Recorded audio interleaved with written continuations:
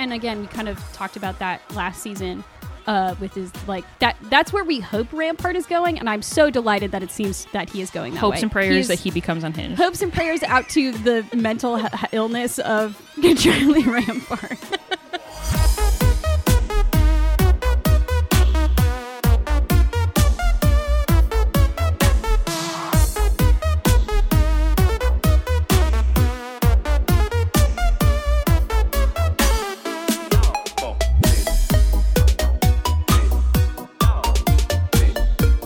Welcome to The Good, the Bad, and the Batch. I'm Julia. And I'm Becca. We're best friends and lifelong Star Wars fans, and this is a Star Wars The Bad Batch fan cast. And this time, we're starting season 2, baby. Hell yeah. Yeah, we're reviewing the first 2 episodes that we got. The fresh, hot episodes right out the oven. Fresh, hot, and sexy episodes. It's been a few days, so probably fresh for us. It's fresh for our eyes. But our yeah, peepers. Spoils of War and Ruins of War. One of many 2-parters that we're going to get this season. Yeah. Many 2-parters. Which, to be fair, for context, it's Jennifer Corbett, right? Is her last name, posted on her Twitter, just all of the season episode names. And then, so we're getting a 2-episode premiere, mid-season, and finale. Yes. So we here at our lovely podcast will be having some 2-part episodes. All right. Do we want to just jump on in? Let's jump on in. So, plots, right? We talked a lot about plots last season. Yeah. Because that's the whole thing. Well, that's what shows are, is plots. Hopefully. I was going to say, I was like, yeah, you have to have plots or else it's just vibes. And I'm like, some movies have tried to do that. I mean, the only other thing that I would say successfully does that is like Bee and Puppy Cat, which is I didn't say it was successful that most movies have done No. They've tried. It's fully not. But like vibes-wise, there's some things they're just not good. But Bee this and Puppy Cat is just like you want to get high and sit on your couch and just like enjoy yourself. Yeah. That's a very peaceful high. Yeah. But this isn't that because it's Star Wars. Plot heavy. It's plot heavy. We're having a lot of mature conversations in this already, which I don't know. Again, it feels just like one of those little signals of like we understand that like the people who are watching this are not exclusively children, which like we've talked about a lot is really great. But yeah, even if it is for children, like you're able to kind of broach. Not that like cartoons should replace like parenting or good conversations that children have with the adults in their life, but like it's a good entry point of like let's talk about colonization and what happens and theft of people and planets stuff and land things and land. That's a great point. I don't know. I guess that's like a good way to like adapt what we were talking about last season because like I appreciate that like essentially we're saying that like this show isn't just for kids and also though that like we're wanting to start these conversations younger and like helping people understand that like not everything is peachy and to like ask those questions. And I truly just don't know how you would like the way that Star Wars has sort of come into its like a renaissance in the last like 5 years or so. Like the place that we're at and the fact that we're like very highly and heavily in this rebel era kind of thing. Like that just a lot. I mean, obviously the new movies are that. And I don't know that you could have a show like this and just not talk about this stuff. It would feel I think that's what would feel it. Nope. That's make it feel it. If you make it, you feel it. Heard it here first. That's what makes it feel less juvenile. Yeah. And more like, oh, okay. Yeah, you're really dealing with real world consequences that have been happening and you can't really ignore them. Yeah. It also is interesting because I feel like, and that is the first time I'm going to say that out of the 100,000 times I'm going to say that. My catchphrase, I think it's interesting that ... But I do think it's interesting that the original Star Wars movies obviously came out in the late 70s. And like, they were obviously a lot more, they were less subtle. Yeah. But like, I think they still probably had a similar impact of like, this is somewhat related or was related to like a real world context. To be fair, that's pretty significant in sci-fi across the board. Yeah. I do just like that we are seeing like you said, kind of an understanding or like almost said rekindling, but it just feels like we're going back and focusing again on like this is Star Wars and it's sci-fi, but like let's also take time to talk about like quasi real world connotations of things like colonization and like the effect that war has on people and like again surprisingly mature topics for this show, and I like that they did it. I mean, they did it really well, really smoothly, and it didn't have to be like, I mean, they didn't go into like a lot of context, but it was like enough to start a conversation. It feels so consistent with the first season in that, like, I mean, not that they've touched on a lot of these topics in the first season, but it feels consistent with the conversations that people have in the first season vis-a-vis not giving too much. Like, it's almost like you as the viewer want them all to spill their guts, right? Yeah. And I think the like most important lesson of writing and like dialogue and like angstier like emotional conversations is that you shouldn't do that. Like, the characters should like not say what they mean to say straight and clearly. Like, they should basically have like this barrier between that, because I think it builds like tension and like, you know, they're just doing this so well where like we do have closure and we do have these topics brought up, but it's not like, I don't know, it doesn't leave us kind of like, well, yeah, you said everything and now I don't really want to like think about that moment anymore. I'm not asking anymore. Yeah. Yeah, it has a way of, I don't know, and I was trying to think about this too, of just where is there any place in Clone Wars where like we talk about this topic? And I can't remember anything specifically, to be fair. It's like been a minute since I've been watching Clone Wars episodes, but I don't know, this just feels kind of like a fresh take on it. And I feel like even in the context of Clone Wars, a lot of the subjects that could have been spun to like, hey, let's have a quick moment where we understand the concept of like colonization and like taking of resources. It was kind of more spun to like the separatists are the bad guys and like the Jedi are the good guys. And it was more about like a conflict between people than it was about like, let's talk about like all of the other rippling effects of war in these places. Like, they kind of brought it up in certain I'm ways. sure they have. I'm just not remembering a specific point. Yeah, and I mean, like, the complications of war and what I think they brought up, but it was kind of just like, war is complicated. Anyway, next episode. Yeah, it's hard too, I think, with, and we've talked about this in our last season a lot, of how Bad Batch is really refreshing because they aren't using the Jedi and the Force almost as like a crutch in things. Yes. And I feel like that's oftentimes in other Star Wars properties where it ends up going, and then it feels like it really, really undercuts like a greater message. I was going to bring that up when you were talking about the original trilogy, because they do, like, there is a clear, like, I mean, they're space Nazis, right? They're I mean, straight that's up space That's Nazis, what it's based on, yeah. of course. But, like, at the same time, beyond that, like, heavy symbolism and, like, okay, clearly they're space Nazis, like, there isn't a lot of, like, it's mostly focused on the characters and, like, Luke's journey and all these things. Like, there's not that much. Just the basic hero's journey. World. Yeah, that Joseph Campbell shit. Oh, yes. So the original series, or the original trilogy, being less like a commentary on like Nazism and like war and imperialism, and more like that's sort of the backdrop, and clearly those are the villains. You're not supposed to like root for them unless you're fucked up, I guess. But like, unless you yourself are a Nazi. Yeah, which get out. You're not allowed to be here. Like, it focused more on like Luke's hero's journey and his thing, and like, I mean, it did a good job of establishing the world of Star Wars. Sure. And I think the next point that I was going to make was the fact that I don't know if it's just the budget or the renaissance that Star Wars has gone through, but like, I feel like we're really getting to explore the world as like real life consequences, and like the world of Star Wars feels so much bigger. I mean, in these episodes we get fucking cargo transport. Oh yes, my beloved. It's like Tow Truck Part 2. Yeah. So amazing. They give us high fives every time we get to see like some sort of big truck vehicle, but space. Yeah, exactly. Yeah, no, to be fair, when I was talking about original trilogy, more throwing it a bone, because like I know why you brought it up. Yeah. Like, it's fine, but again, like, I think we're seeing kind of like cooler. Well, it's like that's where now. we started, and here's where we are. Like, how it started, journey. how's it going? Yeah, how it started, how's it going? Anyway, so to bring that all back around, is that how's it going? No, it's not how it's going. How you doing? Fine. To bring it all back around to plots and what we were talking about, I think we already have like kind of an interesting.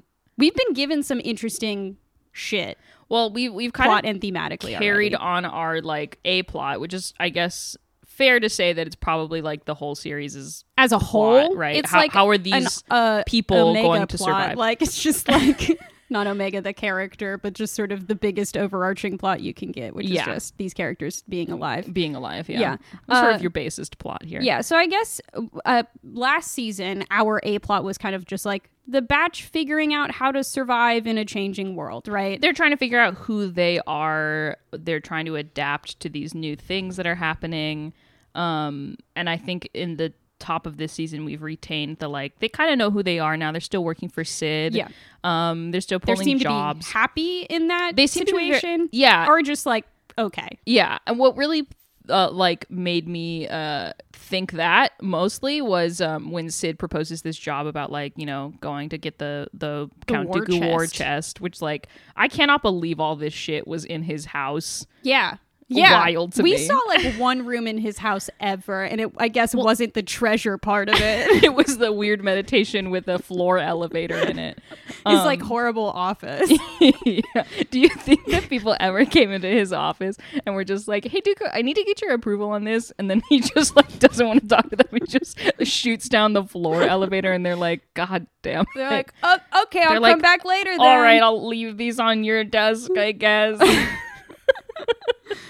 Anyway, they feel really established in who they are now. Not only like visually, they've got kind of cobbled together armor now, like they're kind of adapting in that way.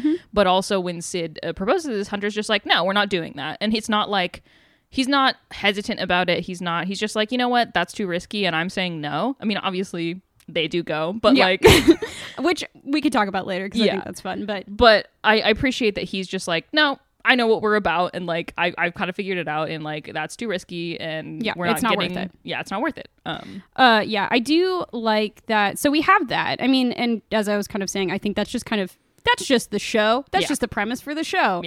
Which is great that we're keeping that consistent because obviously, I mean, going into these two episodes, it feels the same as the last season. It doesn't feel like a huge weird thing. Like I don't know. It doesn't feel like time has passed, but like it doesn't feel like we feel uncomfortable with these characters again. And I think mostly because it's just pretty consistent. But I will say, and we talked about this during the episode, I think the A plot is going to sort of transform just from surviving to, I think the main sort of like interpersonal conflict here is going to be like, do we do things just to survive and thrive for us? Or are we going to go essentially along Echo's like line of morality and understanding? And are we going to fight back against the Empire? Yeah, we're seeing a lot of his previous characterization really paying off here. Because now he's almost like, not militant, but he's very like, I'm going to say my piece and I'm going to talk about it. And like, I really feel strongly about this. And like, you know, it's not again, it's not like a Crosshair thing where like we really have different opinions and thoughts about how like we need to interact with the world at large like that. But it's still like, I'm not happy with what we're doing here and I would like it to go in this direction. Hunter's like, I don't know about that because, you know, whatever. And I like that it doesn't necessarily feel, I mean, like when we talked about this in last season's episodes, because obviously this came up between Echo and Hunter previously in like smaller ways. But like, I like that it's not such a big deal that it feels like, oh, like maybe they're going to split up. Like it doesn't necessarily feel like that. Like they're at some point, their difference of ideology is going to come to a head in this season. It feels less like they're like straight up like fist fighting and more like they're having an arm wrestling competition. It just kind of feels like they need to have like a conversation about like who they are, and maybe, you know, obviously as episodes go on, they're going to figure out like more of like what they want for their lives now that they have autonomy. And they're in a place where they can choose. So like I like that we kind of have like the inklings of that in these like first two episodes, and it feels like a strong thing. And I really like, I mean, because, okay, so in our last season, our B and C plots were like Crosshair, and then C plot was the Empire, right? I like that, and I was waiting in these two episodes when we're going to see either Crosshair or Admiral Charles Rampart. Yes. Charlie, which is why we call him, well, we don't, it's a long story, it doesn't matter. We call him Charlie. His name is Charles. Because his name is Charles We're Rampart. manifesting it. Hashtag. But I was waiting for one of them to show up, and I'm really glad that it was Rampart at the end. And I don't know. I like that we got like a little inkling of like, oh yeah, don't forget about the Empire. Obviously, like we still have a point of view, and like some things are happening, right? So I'm like, it definitely is like baiting us to be interested in more, which I think is obviously just like a smart move. And I'm kind of glad it was just like a little tidbit at the end. I'm glad it was just a little tidbit because I love them setting the tone of this. It's just like, it's mostly about the patch. Like, I think the tone that was set in the last season pilot was very much like this division between the Crosshair and the rest of them. And like, that was a huge conflict. And obviously it will pop up again because he's in the trailer. And of course we have not seen the last of him. And that conflict is still there. Honestly, I am more interested because they didn't show Crosshair in these 2 episodes. Oh, absolutely. Like, I think that's way more enticing than giving people what they want right away. Oh, truly. Because it's a like, little tease. It is a little tease. And again, it's like we're seeing Rampart and he's telling us interesting information, which we'll get to when we get to it. Let me say, I love him more now than I ever have. I mean, we talked about this in our last season, but he seems like he's becoming slightly more unhinged. I'm so excited. Which is fantastic. It's just such good storytelling. Like, he's such a good villain character. It's. I mean, again, we say this all the time, but fucking props to everybody who wrote and worked on this show. To everyone. No, it's just like I don't know that I've seen storytelling like this in a really long ass time. Fuck yeah, it's so good. Especially, I mean, like in TV, in animated TV, and like, I don't know, like, again, as someone who loves animation with my whole heart, it makes me very happy to see dedication to just this good shit. Very good shit. So our A plot's still kind of the bat trying to survive and figure out who they are, and potentially with an incoming conflict. Are we going to be self-preserving, or are we going to use what we have to help everyone else? Yeah. And we do. I mean, I think I was saying. Yo, sorry. No, that's okay. The tone that was set in these 2 episodes is very like, there's the Batch and there's the Empire. Like, we kind of off the bat get Imperial and Batch. Yeah. Like, we don't really have any kind of Crosshair type who's divergences, like flying between the middle, or like a Hauser or something. Yeah, because they have figured out who they are. Yeah. They know who they are now that they are not part of the Republic's army. So now it's kind of just like setting these 2 up as not opposing forces, because the Batch, I mean, obviously the rebellion is going to come in here at some point. Like, that's kind of where they're heading. Yeah. But they are kind of diametrically opposed, I suppose. Yeah. For the storytelling narrative purposes, yes. Yeah. Okay, so do you want to talk about anything specifically? Shall we sort of go through the apps? Let's just go through. Like, first, I want to know what were your feelings and thoughts opening up this episode? I was delighted by this opening scene yes. in the first episode in It Spoils of War, I think. I think they just did a really good job at, again, refamiliarizing us with the characters that we have, but also like kind of updating them for this season. So like, I like that we're seeing Omega be kind of more teenaged than child in this. And here's the thing, I'm pretty sure only like a few months have passed, because it's still the same. It's still 19 BBY. Oh, I thought you were going to say 1989. It's still 1989 in 80s. Star Wars. Yeah. Yeah, so I really loved this first scene. I think it had the right amount of humor to it. I like that it kind of opened on levity, and we weren't immediately shot into like essentially the I don't know, world-ending doom and gloom of like the season finale of one. And I like, so it was fun. I don't know. I like how colorful it is. I love that like they're just, I don't know. It was kind of, I feel like it represents the show and like how bright and how, I don't know, fun and bouncy it kind of is as like a narrative. And like, I like seeing our characters again in their context. They like that. Really could have picked any, because like the whole point of this opening scene was that like to establish like Omega's grown up a little bit, and like she's becoming more savvy, and like she's also like kind of doing a school thing. She's doing school with Professor Tech. But like meanwhile, like they're still doing jobs, they're still making money and all that stuff. And like they really could have picked anything. Like they could have been in a battle in space or like whatever. But I love that they have decided that like, no, we're gonna use these little moments to like show you fun parts of Star Wars world.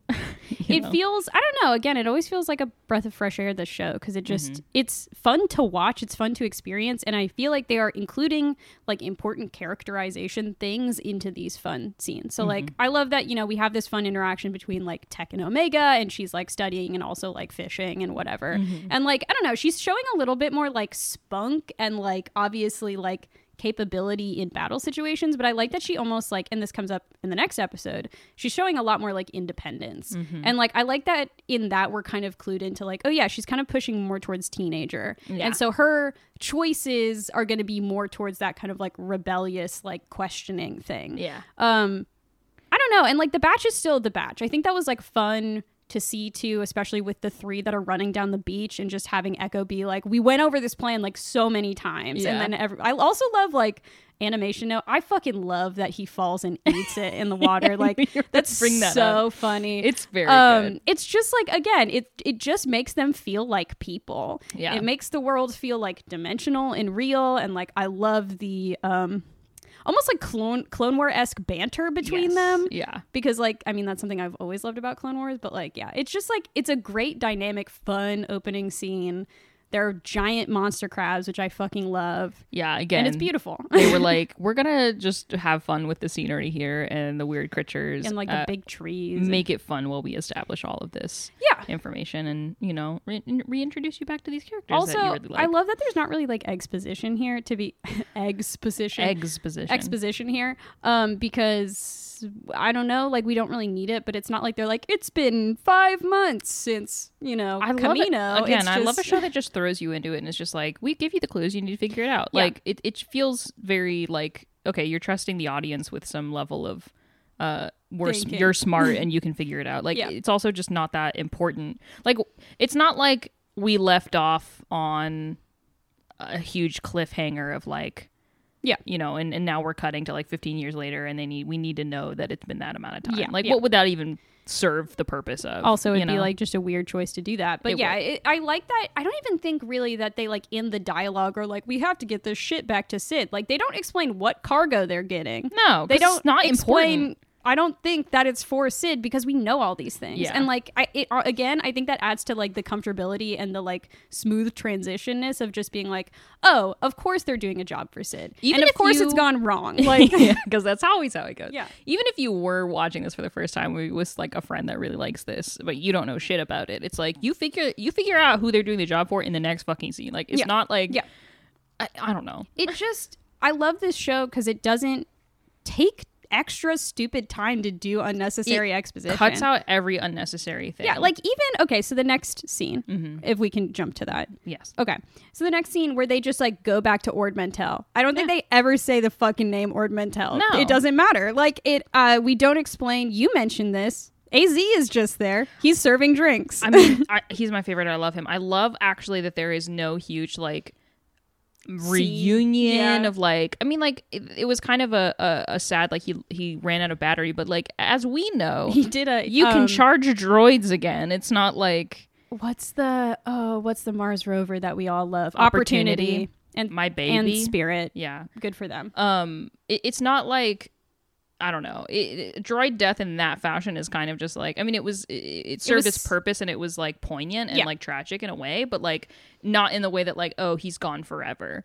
And I love the idea that they're just like, yeah, he's here and maybe obviously he'll be in other episodes, but like we're not going to have this huge moment of like fan service or like just like, I don't know. It's enough that like he's there and he has his function now and like, okay, I'm gonna check that away box in my brain. Now I know that. Great, thank you. Move on. Yeah, and I like that it's not even like he says his whole designation because that's what AZ does, but like it's not like, oh, do you remember AZ, your friend droid? Like there's no stupid dialogue like that. I love it. They just put their shit down. They're like, we're just gonna go talk to Sid right now because they've gotten in the groove of this. They understand what they're doing. Like this is their job. This is what they do. Yeah, and I love that. Like again, we're not gonna baby the viewer because they can figure it out, and like everyone has a brain, use it. And but I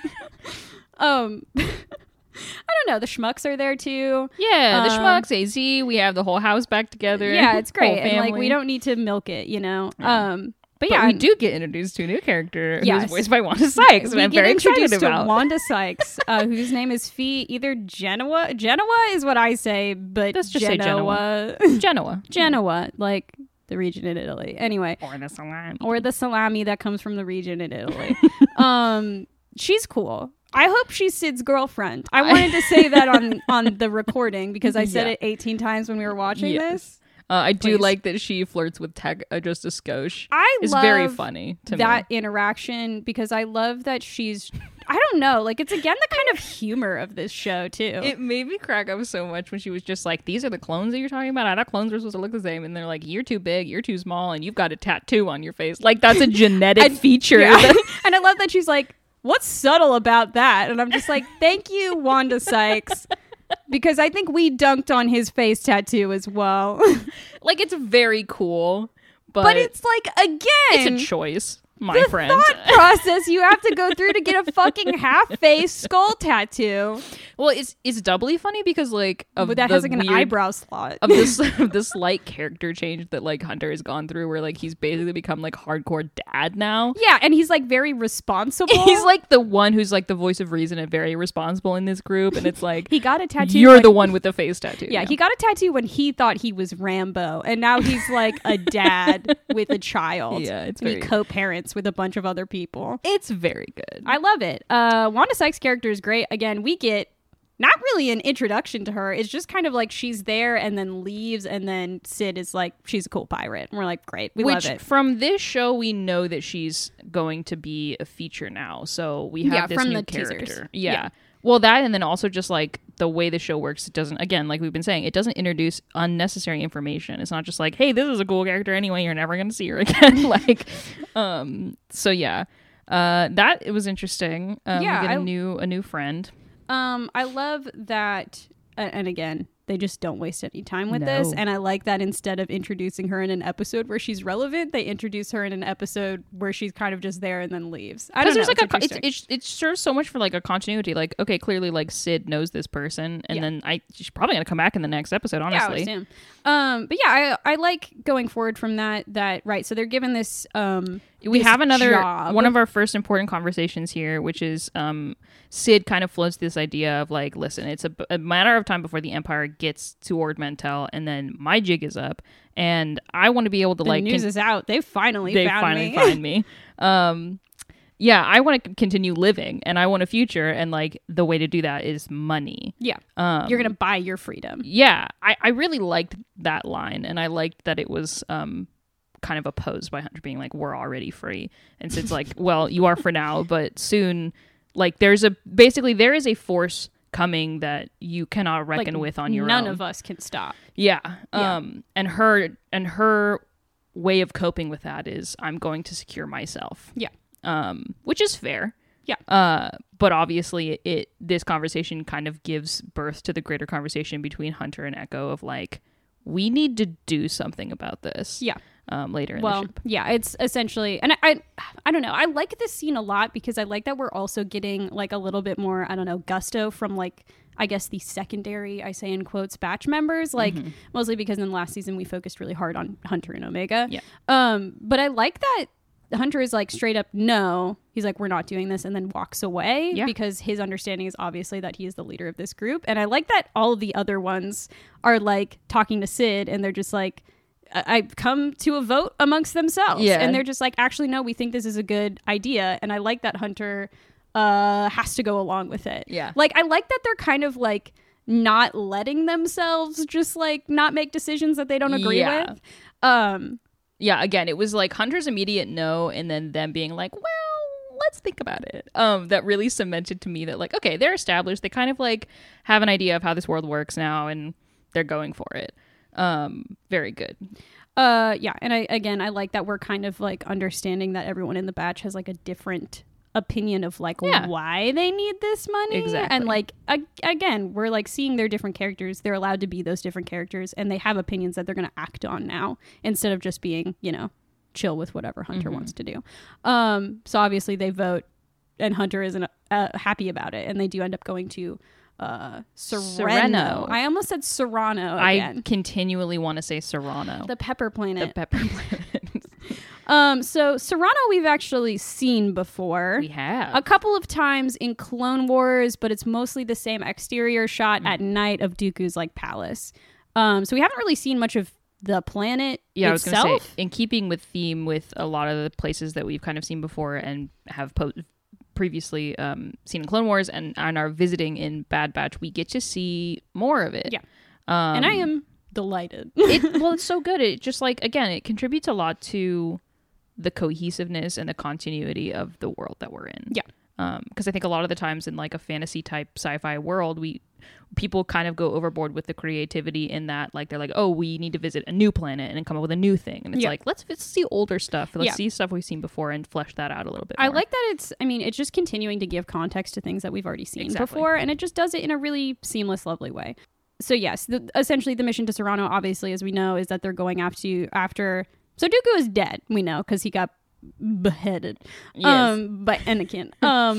I guess somewhat recently in this timeline. In the grand scheme of things, So Dooku has, I guess, all of his weird spoils of war that the Empire is taking away. Yes. And then we get such an immediate, so they land on Sereno, and then they see like what was the main city there, and I love this shot. It's so good because like again, we're seeing trees that we like didn't really see because it was nighttime previously every time we've seen this place, and they're all like teal leaves, and I love that the city in them, it almost looks like a bleached coral reef. Like it's just kind of like devoid of color and like is obviously destroyed. Is it supposed to be like covered in ash? Is that what it is? Or is it just that like the buildings were burned? I think it just looks like blown up and destroyed. Oh, okay.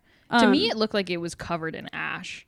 I mean, that's cool. Like were the buildings supposed to be? They were all like the same color gray. Okay, that's why I thought that. I mean, that's a solid choice, but I like that. Essentially, this is sort of like a nice moment of environmental storytelling, which prompts obviously Omega to be like, "What the fuck happened?" Yeah, you know how she says "fuck." Yeah, she's in her fuck era. She's in her fuck era as a 12-year-old.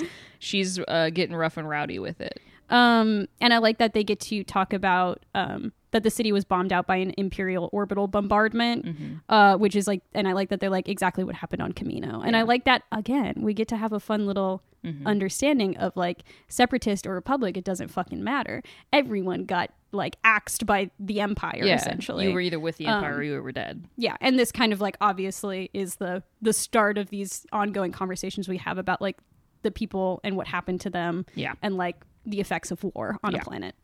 So they go through a lot of action. We get to see the container transports, which like I just beloved. Okay, I just like in real life love watching big container ships come through. Sure, they're just fun. Yeah. The scale of it is so wild to me. I love that we have an equivalent in Star Wars now, and I think they're even bigger than they are like IRL. We've seen container ships before in one point in Rebels, because they're triangles. I call them Dorito ships, but I don't think we've ever really seen them in the way that we've seen them in these episodes. And I said this when we were watching it because you see it from above. You see 3 of them and you're like, this is pretty big. And then they get down there and the containers are like huge. So much fucking bigger than I would have thought. And like, God, I love animation because you can play with like that concept of scale is like, you know, a lot of what design is playing with contrasts of things. So like the fact that these containers are so fucking huge and they're so small in comparison to them is like, oh, I really understand like the massive wealth that Dooku, which is a huge. Where do you even fucking store that much stuff, guys?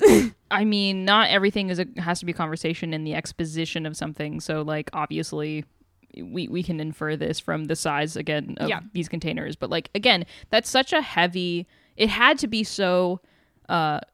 Almost larger than life because of the conversations that follow this about this massive wealth that like Dooku as a separatist and as kind of a war criminal has achieved. A full old man war criminal. And I mean because we're going forward and obviously they sneak into one of the containers and they're just like I think Omega and like Echo and Tech are having a conversation, right? Of just like, well, how much do we need? And they're like, it's not about amount, it's about like finding the specific things that cost a lot of money because like we only need a fraction of it. And that's like a huge amount. And it's again like we're essentially painting the picture of like how much money this is like in a very specific way. I think they did a really good job with that. Yeah, and I love that again they were like we only need a few of these things for us to be okay basically. Yeah. And then you zoom back out and it's like there's hundreds of these containers and they're huge. But yeah, we have this first conversation about like Omega's very curious and like she asks good questions obviously and she's like I don't understand like how could you have this much money, like that's wild, which is like truly like kind of what all of us are thinking. she kind of retains this like a little bit of a proxy character. Yeah. In this season, which I enjoy. Yeah. I mean, I think it's a great. Mm-hmm. Yeah. I think it's a great. Yeah. Sick. Eloquent. No, it is good. But like, I like that Tech is the one who like is. I like that it's coming from him. Because he's a very practical. Like we've seen him before. Kind of maybe focusing more on like the money side of a job that they're doing, whereas like Echo focuses a lot on like, oh, we're gonna help these people. Tech is like, and we're gonna get paid doing it. Like I love that this point comes from him, that he's just like Dooku like exploited the worlds that he controlled and took over. Exploited, extorted, controlled. Yeah, multiple. I just love that this is coming from an like one of the most objective sources on this, because it can't be excused as like, oh well, he's just mad, or like, which like don't excuse that, like don't do that. But I love that they're making this choice for beyond it to a be shadow an of objective a doubt. thing of like, this is a fact. Again, to that point, right? I mean, because like Echo is part of this conversation, but it's not as much. He becomes a more important thing later. Yeah. But again, we've seen Echo be like obviously an outright sort of like pro-rebellion, anti-imperial, like altruistic, extremely upright, moral person to like a point, right? And like he had to reckon with that in the last season. But like if he was the one who was like, this was taken from like by exploiting and extorting people and like stealing essentially planets and people's resources, not that it would have been bad, it would have made sense for his character, but again, the fact that it's coming from Tech, who is like incredibly objective and like to the point and factual, is like, this is a fact, this is not an opinion, it is not, you know, Echo being... It's not a characterization. Like, no, it's not Echo being upset about something. It is Tech stating a fact that this is what happened and it's not okay. Yeah. And again, we get to have this conversation now contrasted with, or with the context of like how much wealth this is, right? Because now we understand the scale. Well, and I love too that like Echo's not... He's still part of that conversation, like you said, and he kind of adds like, that's what happens when people are corrupt. They do things like this and they steal and they, you know... exploit things. That's what they could do. Which I mean goes further to his point, which like we didn't even talk about this conversation that they have in the ship. Where Echo's like, listen, this wealth has to be a means to an end. Like it can't just be about us. I don't quite remember what he says about Omega. But he's not like it's her fault. No, I think, and this is what's really interesting, because I feel like that conversation was worded in such a way because Omega had to misunderstand, and it had to be like a miscommunication thing. But yeah, it's Echo is saying that it kind of just needs to be used for something. Yeah. But she does misunderstand. But yeah. Anyway, we should speed through some of these things. Oh yeah. To be fair, there's a lot of action in like the back half of the first episode. That's true. Yeah. Like we get introduced to this guy who's just named Captain Wilco. Like he's only important at the end of the second episode. Well, he's really only important in these two episodes because he does he die. Yeah, it's like, it's just, I think like most of the we have important stuff at the beginning of the first episode and the end of the second episode, kind of, because after they get split up, right, because Echo, Tech, and Omega are stuck on the container ship and Hunter and Wrecker are on the ground, they're just being chased around for like most of this time. So I guess moving on to episode 2, there's so much action here. It's very fun. Is there anything you have to say about design of things or the way things look? Or I mean, not at the moment. Again, I feel like a lot of the cool shit that we saw was kind of in the front half and then back half of these two episodes. But yeah, oh my god, I'm kind of just realizing how much of these two episodes was like people running around. Classic Bad Batch. It's very fun though. Like when we were watching these episodes, I'm like, oh, this is going faster than I thought it would. Not that I thought it was going to be boring, but I'm like, you know, it's almost like in the blink of an eye, 27 minutes is up, and I'm like, oh, it's over. I will say when our like kind of interesting conversations pick back up is when Omega, Tech, and Echo, they are able to escape the ship in a container. Tech breaks his leg, which is crazy, and then they are able to get out, and they meet a character named Romar. Yes. Who's another new character who I'm calling now will be a recurring character. Oh, interesting. I wouldn't have thought that, but I don't know. I'll take some money on that. I'll take some money. I'll take a bet on that. Give me your money. Give me right now. Hand it to me. But yeah, so I don't know. I think Romar's kind of like another proxy he kind of is like someone who, not proxy, but he like is a way to start asking questions, I guess. Yeah. He's interesting. He's a narrative device. There we go. Yeah, no, I love that we don't even just stop with the conversation of like, yeah, Dooku exploited things and people and got this. That's how he got this wealth. And they're like, anyway, let's steal it. Yeah. Like, I love that we start having the conversation with Romar where it's like, well, do we have a claim on it then? Like, and what are we going to do with it? And I love that Tech is like, well, again, so practical. He's like, well, we never really had it in the first place, so we're not really better. We're the same as we were. We would net zero, like it wouldn't be bad or good. Yeah. And I like that Echo's like, I disagree. And I'm like, and I like that because at some point during their conversation, Omega goes down into the basement and is like hanging out with Romar, which is a wild thing to do. But I like that you can hear them arguing still in the background. But yeah, I really like, I don't know, Romar's an interesting character because like, I also like that like he kind of brings into this conversation too about like obviously things that were stolen, but he's also talking about like people's culture too as kind of something that was lost. And not even again, with the Empire, but like he's like, because I think someone brings it up when he's like has that machine and Tech is working on it and he's just like, oh, even before the Separatists were here, like we were here. Yeah. And people seem to forget that. Yeah. And then Tech's like, I never thought about it like that. And I'm like, thank you for bringing up this goddamn conversation. The whole time they're having a conversation, we were just like, fuck, yes, fuck, yes. Talk about people who are forgotten, whose land was stolen, whose resources and culture were forgotten. Like another thing that I love about this conversation. Not forgotten, overwritten. Yeah. Another thing I absolutely love about this conversation is that like you brought this character in and he's very interesting. Like he's not just like, I'm just an old man who lives in the forest. Like, do you need help? Like he seems to be kind of like, I wanted to be out here because it's safer and like, you know, he has a bunch of like things in his shop. Like he looks like he's a tinkerer and maybe a toy maker at some point. I don't know there's no children in the forest, so I don't know. Well, I mean, who like he's giving he toys lived to. near a city. Oh, that's true. I forgot. He just lives alone.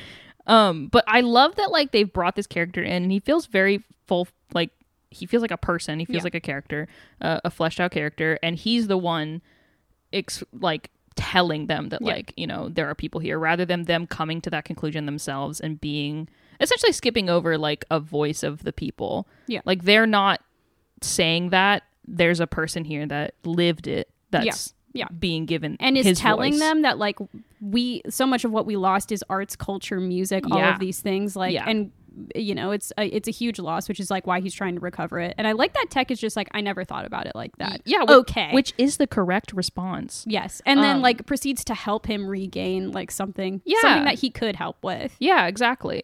I also really like the little moment between Romar and Omega where he gives her this kaleidoscope, which is such a kid. Like I remember just like spending hours staring into a kaleidoscope when I was a kid, because we were normal children. But I love the idea that the first thing she asks him is like, whoa, there's jewels in here. Like she's like, oh, wealth, like a physical thing, and he's just like, it's a toy, have fun with it. Like no, it's just like glass. I love that she's kind of having to be taught to be a kid, which is like fair. I mean, she didn't really have that. Also, like, her parents are doing their best, but they're also war people, so... They're also just a bunch of ex-Marines, essentially. They're trying, but they have limited ability. But so I love that she's getting this kind of... I love the visual and I just like the kaleidoscope so much because it's something that's like, you can only look, you can't touch, and it's not valuable in itself. It's just... Look at this beauty. But Isn't it's this beautiful. Cool? Yeah. And I like that comes back at the end of this episode because I mean, obviously Omega's kind of like the little story here is very much like it's just kind of like, let's talk about greed, and like Omega kind of like understanding the difference between like, I mean, you said this kind of at the end of this episode when like she's gone on her own to get the wealth and Echo has to go after her. It's a very like Indiana Jones Last Crusade moment and like having to let go of those things. But I love that like, the kaleidoscope becomes just like, it's not valuable except for the fact that it adds to your enjoyment of life. And like, it's something like that is something valuable in and of itself. And I love that adds also to the conversation of like how important like arts and culture are to people. Exactly. Like wealth isn't anything if you don't have that. Yeah. These episodes are just like weirdly poignant, and by weirdly I mean like complimentary. I love it. Like, yeah, it's not weird, like Bad. strange. It's weird, like I'm we don't get a lot of mystified. this. Yeah. Things like this are rarely this kind of deep. Yeah. Yeah. So we have those kind of interesting conversations, and then, you know, more disaster strikes. Yeah, I guess we can skip to kind of like the bit that I was talking about, the end of this episode where like Hunter and Wrecker are on the ship on their way to them. And Echo, well, Tech can't help because he's got a broken leg, but he's been shooting people. And Echo and Omega are repelling and trying to get out of the like cargo container. Yeah. If there's anything you want to talk about specifically. I mean, I do like that, like, Tech gets injured. I mean, I love that kind of angst. Yeah, same. Unabashedly. It's good. I feel like we rarely get that kind of thing in I'm not gonna say they play it up here, because like I don't think they do. It's not like it's enough though. It's enough It's enough more for the than we usually fanfic get. writers to give To run something with. to me. Yeah. For me specifically. I'm not gonna write it, but you guys write it. I'll read it. I'll read it. I guess like the other important conversation we get to have here is like when Omega has that sort of outburst of like, we need this because like it's because of me that we're in this situation. And she's like, I heard what you said on the ship, and it's because of me, and without me you would have had normal lives. And I'm like, well, they wouldn't, but yeah, good so thought. That conversation and the conversation that Echo, which like I love that like when they're in the ship again at the end, that Echo like comes and does like a parent talk with her. Yeah. But yeah, no, I love this a lot. I don't know, like again, I like that we're really tapping into like the emotionality of these characters, and we're not like pulling punches of like, oh, we're just not going to talk about it because we're like big soldier boys. It's like, no, we're just going to share a knowing look and then leave. Yeah, no, it's good. I do want to talk about Omega's motivation for being so I guess visually greedy. Like, we know she's not like, oh, I just want a lot of money so I can buy stuff. Like, we know that's not her motivation. But before her true motivation does come out, like it's I guess it's a little bit of a question, and it's I guess still kind of an innocent thing on her part where she's like, oh, well, this is just what Echo wants, and like, you know, until she kind of spills the beans and is like, well, I feel bad because I ruined your life, or like I feel like I ruined your life. So like even in her, like, I love that they're kind of basically painting the picture that like even if your lust for greed, lust for money is well intentioned, it is still kind of a corrupting thing. Yeah. Like you need to choose between like two things, you know? I also really like these lines like at the end of that conversation where like I specifically just like, it doesn't matter what happened. Like you saved us from a life with the Empire, and B, like we would do it all over again. Yeah. I love that. I feel like that's such a really, really sweet sentiment. And again, I love that like it's this really almost like quiet emotionality that like, I don't know, I think is really endearing to me when it comes to Echo, because it's just like, yeah, that's exactly what it is. Yeah. And like you're not pulling punches with that, and it's incredibly sweet. And I feel like that's such not an easy way to reassure someone, but like again, with the fact that we don't have excess dialogue in this. Yeah, they give us just enough. I love the 1-2 punch of like, well, you basically saved. I like that he's basically logically reassuring her. He's like, well, you saved us from a life with the Empire. Like we would have been like mindless like drones at that point, or like we've just been doing things because we were being told to do them. And also, even if you didn't, we would still have done it all over again, like just because we love you very much so. Yeah. Like I love that he logically reassures her, and then emotionally is like, yeah, we just like you a lot. Yeah, you're pretty cool. We just think you're neat. I just think he's neat. The show is good. It's so good. And I like that we go from that very sweet conversation. And again, it's kind of like, we talk about this in our first season too, where it kind of goes between like these very tense moments to like these very quiet moments. And I like that this show is not afraid to give us quiet moments, even though it's short. It's like 27 minutes. Whereas I feel like other shows probably are like every 27 minute has to be action packed, high octane. And this is like, we're going to kind of roll into like a sweeter, quieter moment here because it is important for our characters. Yeah. And I really like, I feel like that conversation promises a lot for this season with these characters. And again, like for me being an Echo bitch, like again, we kind of have to read into it a little bit, as these are the episodes setting the tone for this coming season. Like, what do we get from this? We obviously are going to have some hard conversations, and we're having this conflict between what they want to do kind of set up, and it just, I think it sets a very good tone. It's pointed enough that we know kind of where we're going at this point, but it's not like too simple. Tone's very good. Tone's good. Vibes great. And then I love that we just go straight into a kind of a batshit quick scene here at the end, which, like, again, I love that we get to see Rampart at the end of this episode, because if we didn't see him at all, I would have been confused. And we saw just enough of him. Mm-hmm. I love that he is showing his cards immediately.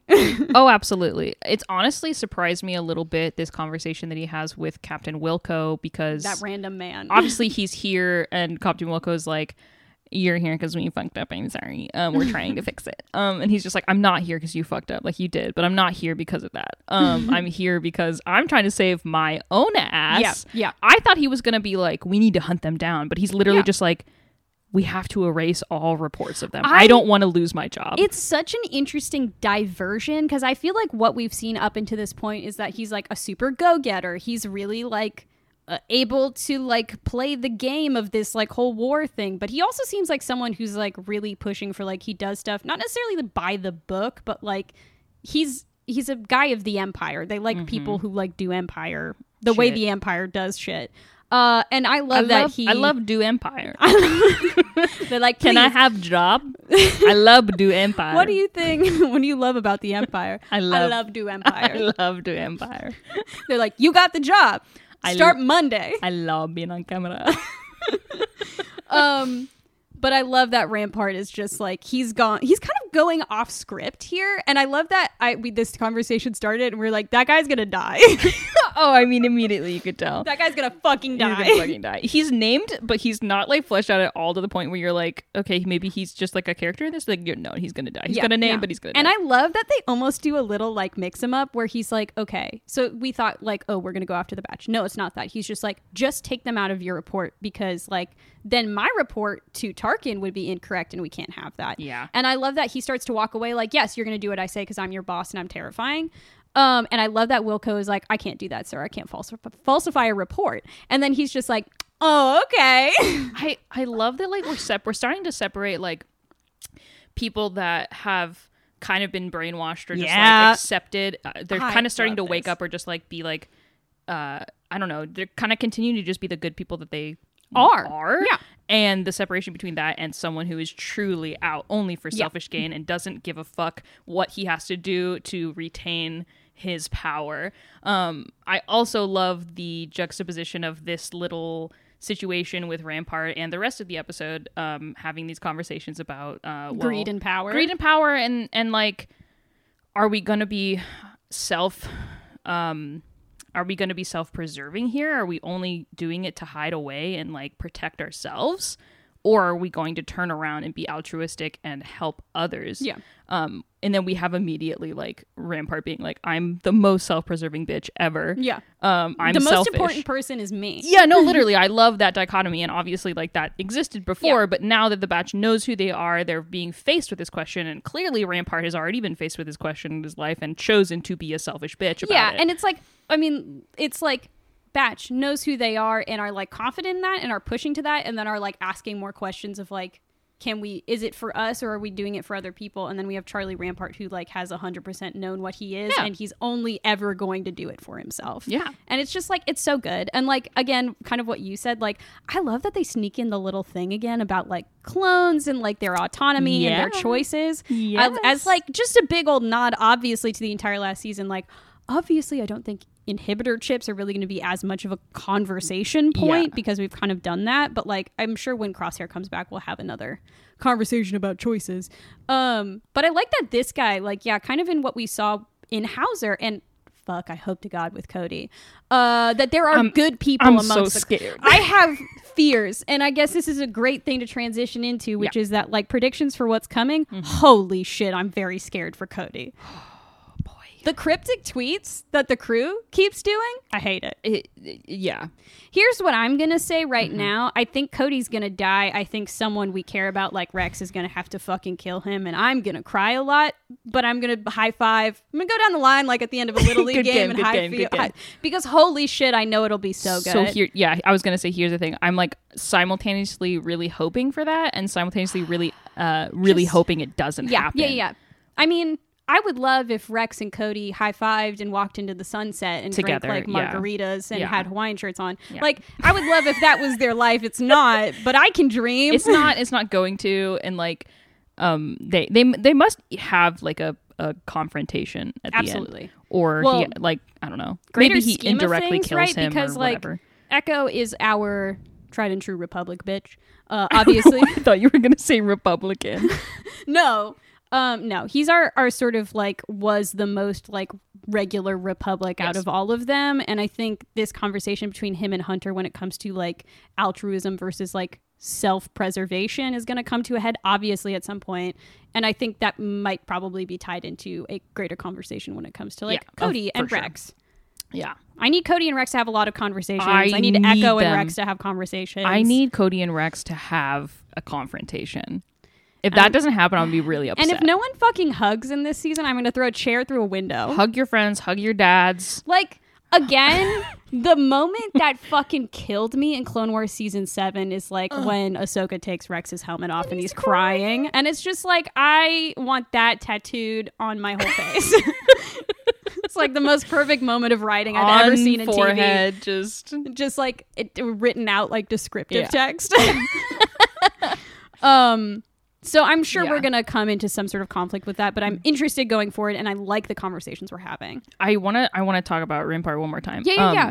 Your little meow meow, Charlie. I just like his character so much. He's a great fucking character. Such a good villain. So well written. So good. I love that when he kills Captain Wilco, he like looks around after the fact to make sure no one's around. Mm-hmm. Like I feel like with a stone cold villain like this, a lot of the times we get just like a pointed stare straight towards, like there's no hesitation, there's no like oh shit kind of moment. But like I love that we get just a like little facial expression of like no one saw that, right? Yeah, you know, like it contributes to him going full tilt unhinged. Yeah, and I'm very excited to see that. And again, we kind of talked about that last season. With his like that's where we hope Rampart is going, and I'm so delighted that it seems that he is going that way. Hopes and prayers that he becomes unhinged. Hopes and prayers out to the mental illness of Charlie Rampart. It's fine. Hopes and prayers to the gods of this show, Jennifer Corbett and Brad Rao and the rest of the writing team. Little League high fives. Dave Filoni, all of them. Make this fucking killer. I mean, you already have. The episode's already done. They're like, we can't do anything about it now. I hope you like it. Yeah, no, I'm really fucking stoked. And like, I don't know, like, I love the conversations we're having. It's already so cool. It's very good. And they're not pulling any punches. No. Also, sorry, additional thing about Charlie. Yes. I love that. First of all, I kind of like that you don't see him shoot the guy. I mean, but you see him fall. You see him take a shot and you hear a noise, which like I'm sure is kind of like a we can't show people getting shot on TV, even though it happened in Clone Wars like 500,000 times. But we see his body fall. But I fucking love the next shot where it is such a wide shot and you just see his body falling down at like a ravine. It's so creepy and eerie. There is something like I didn't expect that at all, because that's like insult to injury. Like we know that he's dead. The fact that either Charlie Rampart shot him in a way where he fell backwards or he fucking picked up his body and threw it over the edge is like, I think he fell backwards. I would just like, it's just so Rampart's just like rolling his body. Like I just like someone's like, what are you doing? It's like nothing. Not getting rid of a body. Like I didn't assume that you were doing that, but now I do. But it's just so sinister. Like it just adds so much. I don't know, like it's crazy. Well, it's also very calculated because, like, now it's not like he shot him in his office where he'd have to like get the body out. Yeah, no, like, he shot him in the open and then threw him down a ravine. He let gravity do the work for him. He didn't. I didn't kill him. Gravity killed him. I didn't kill him. He fell off the thing. I'm surprised he didn't just push him. I would have. Well, he may have screamed, but why wouldn't you knock him out and then push him over? This is not a great conversation. Yeah. How to Murder a Man the Best Way by Charlie Rampart, Admiral. How to Do a Crime. I think we can not talk about themes since we've already talked about themes. Yeah, we kind of all talked about it, just all together in a sort of narrative stew. A chipino, if you will. Narrative chipino. We got the mussels, we got the clams, we got the broth, whatever else you put in chipino. Like literally any seafood. It's good. Oh, no more chipino. I'm sorry. We'll get you your chipino. I don't have any extra thoughts, except for that design is good and great, and there are some really fucking fantastic shots. Can we talk about that Romar was Joe from the Princess Diaries? Yes, we can talk about that Romar was Joe from And by talk about it, I mean, just say it. And the fact that we were like, this is someone. I was like, this is that guy from Princess Diaries. For context, we play a lot of video games, obviously. Video games. And we say that about every fucking character we encounter in any video game. Is just like, this is someone. And then Becca was like, I'm usually really good at it. That guy from Princess Diaries. And I just listen and go, and then grabbed your arm. Yes. And you were right. It was.